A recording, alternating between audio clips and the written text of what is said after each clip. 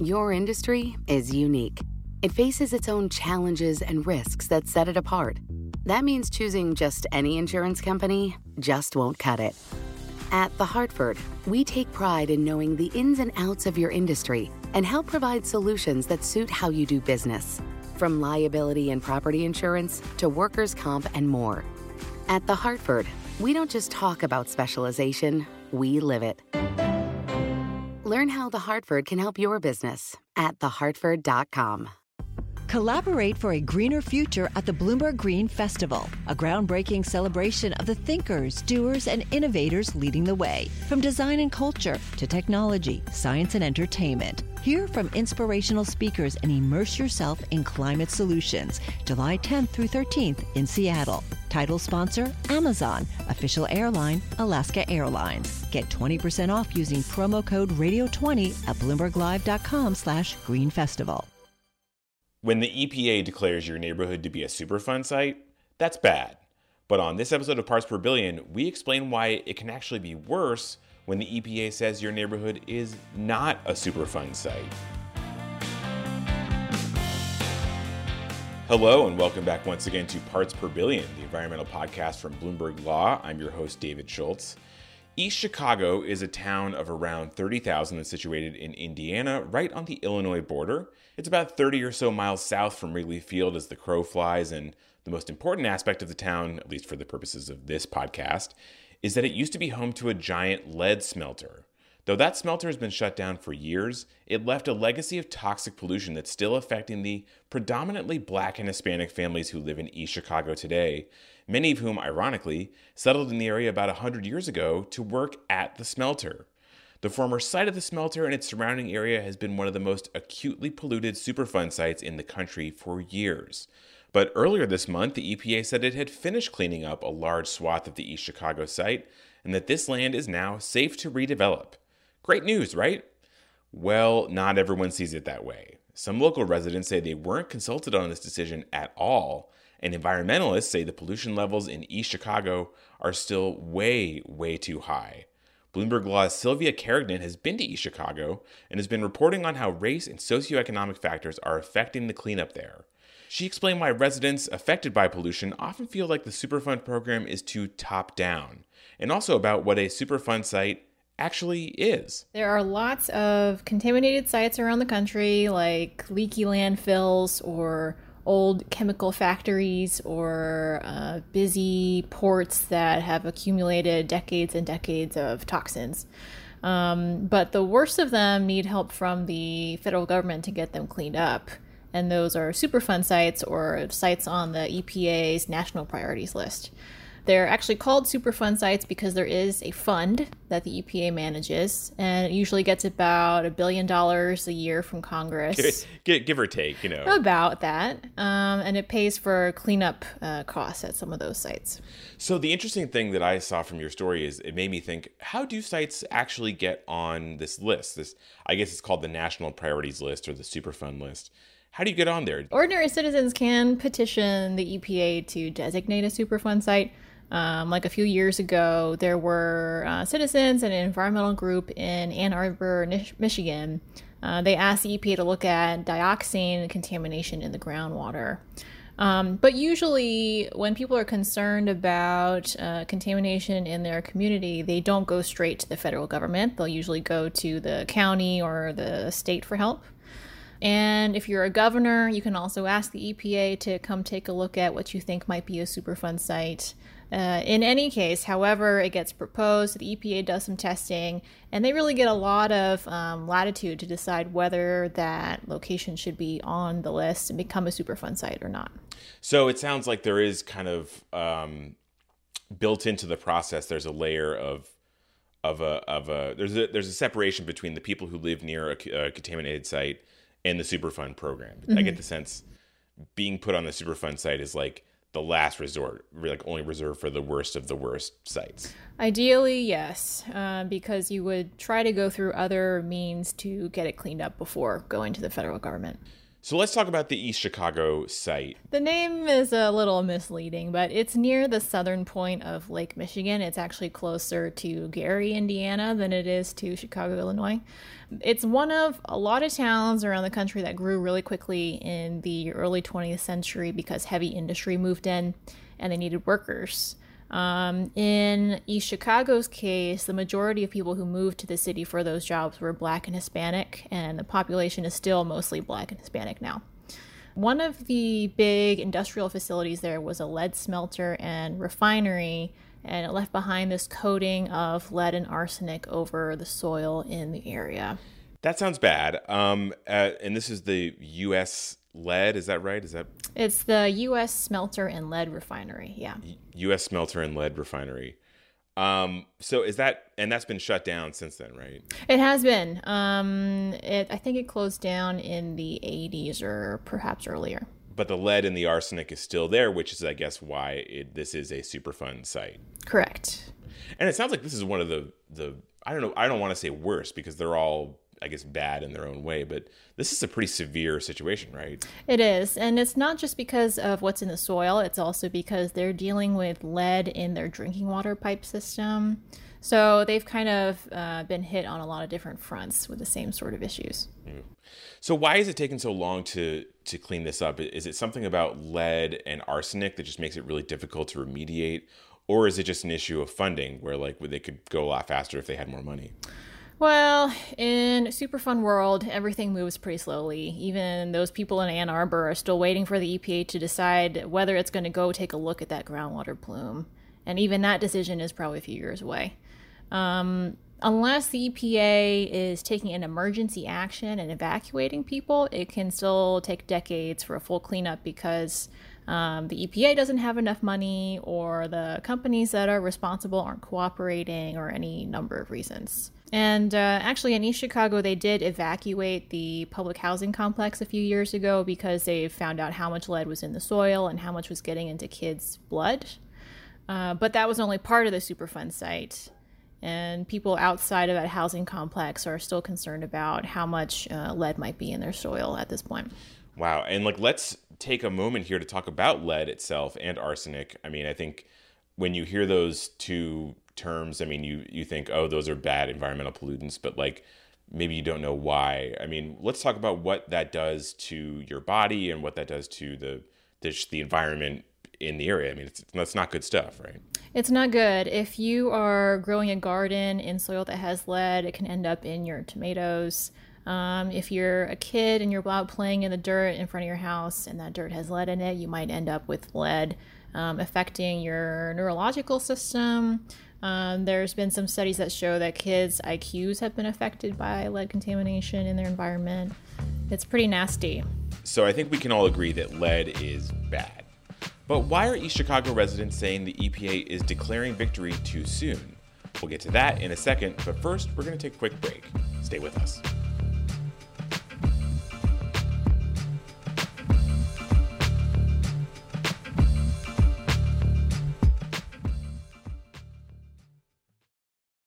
Your industry is unique. It faces its own challenges and risks that set it apart. That means choosing just any insurance company just won't cut it. You need a company with extensive experience in specialized insurance. At The Hartford, we take pride in knowing the ins and outs of your industry and helping provide coverage that suits your needs. The Hartford offers insurance solutions that help mid to large-sized businesses like yours effectively manage risk, from liability and property insurance to workers' comp and more. With extensive experience in underwriting, risk engineering services, and claims, The Hartford goes beyond the expected to deliver innovative, customizable solutions and service that your industry, that your business demands. At The Hartford, we don't just talk about specialization, we live it. Learn how The Hartford can help your business at thehartford.com.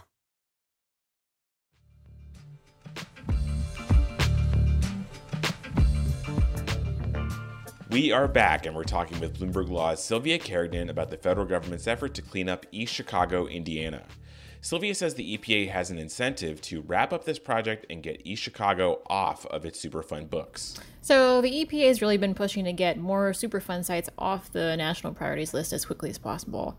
The agency said they're done with cleanup at about 670 residential properties at this East Chicago site.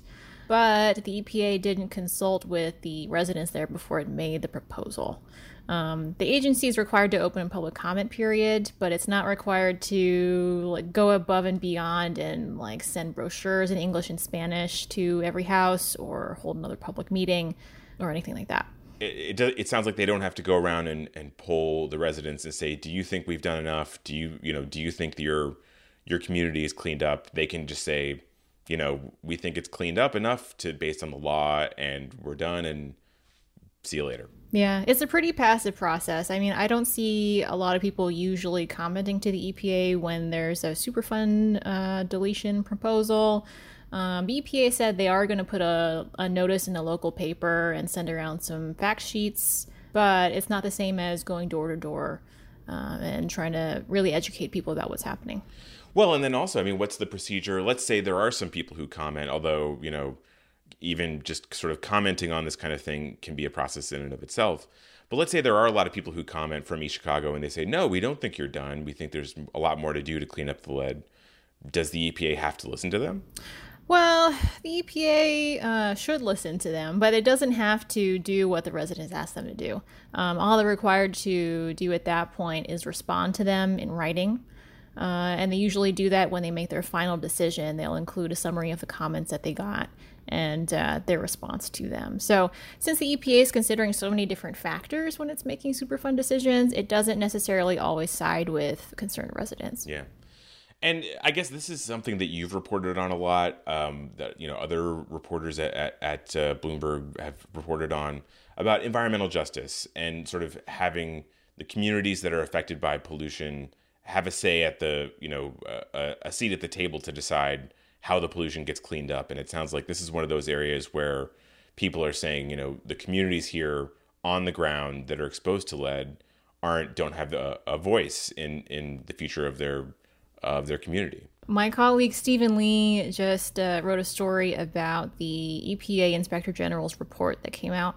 The Inspector General said the EPA needs to pay closer attention to environmental justice issues, including things like these. The EPA's response was basically that the IG's report was riddled with errors, and I don't think the IG's point really got across. The EPA does have an Environmental Justice Advisory Council, and they are looking at Superfund, but we don't know yet what their conclusions are.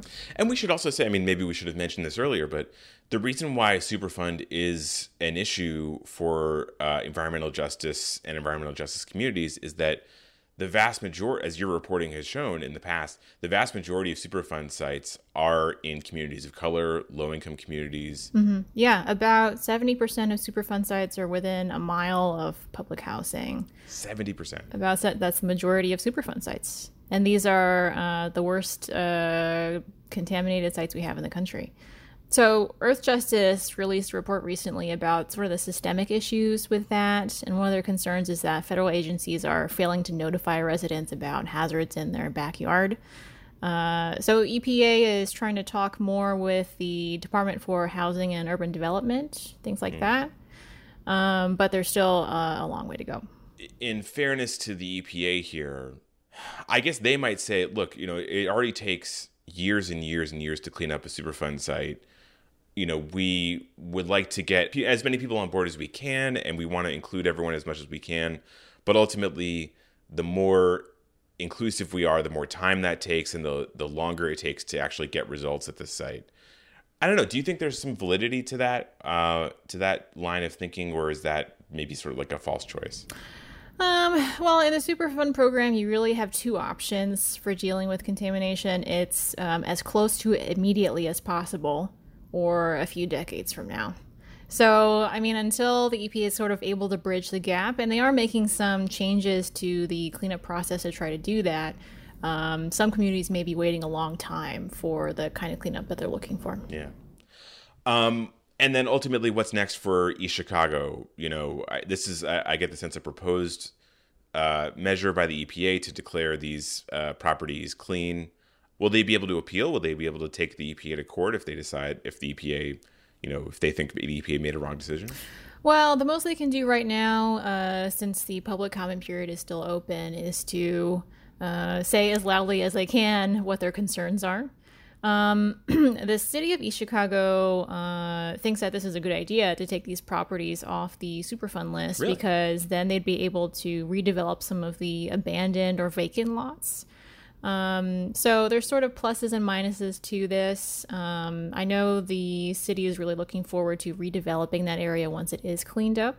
So there is a future there. It may just be a few years down the line. And that makes sense, I guess. I mean, having a abandoned property or vacant property isn't good for anyone really. But I'd have to imagine I'd be a little worried that, you'd be redeveloping land that is not fully cleaned up, and then what happens to the people who are, have offices or homes on the land. And then, I could see a scenario where like 30 years down the road, they're like, oh, actually, there's still a lot of lead here. Is that something that's ever happened before in a Superfund site? Well, the EPA does say that when they take a site off the list, that doesn't mean that they can't go back in there and do more cleanup work. They do have the option to return if they find some reason why there needs to be more cleanup work done. But that's pretty rare. And the EPA might not want to look like it made a mistake by stepping away too soon. That's it for today's episode of Parts Per Billion. If you want more environmental news, check out our website, news.bloombergenvironment.com.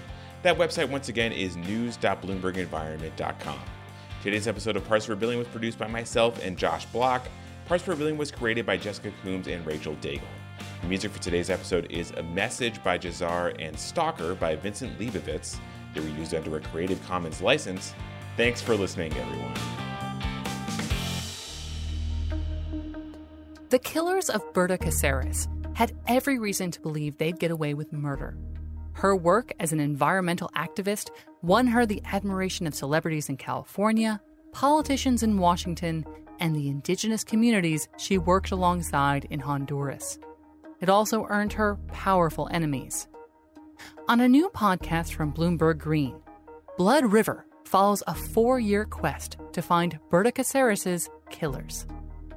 Join journalist Monty Reel and the team from Bloomberg Green as they untangle false leads and mishandled evidence, taking listeners deep into a sector of international development that's marked by high-level corruption and rampant violence. Blood River debuts Monday, July 27th on Apple Podcasts, Spotify, or wherever you listen. Your industry is unique. It faces its own challenges and risks that set it apart. That means choosing just any insurance company just won't cut it.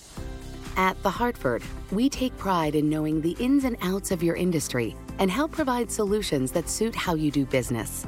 From liability and property insurance to workers' comp and more. At The Hartford, we don't just talk about specialization, we live it. Learn how The Hartford can help your business at thehartford.com. What could you do if your data was working for you and not against you? With Bloomberg delivering enterprise data directly to your systems, you get easy access to the details you want, optimized for higher-level analysis, and financial data experts committed to helping you maximize your every move. Our data is made for more, so you can show the world what you're made of.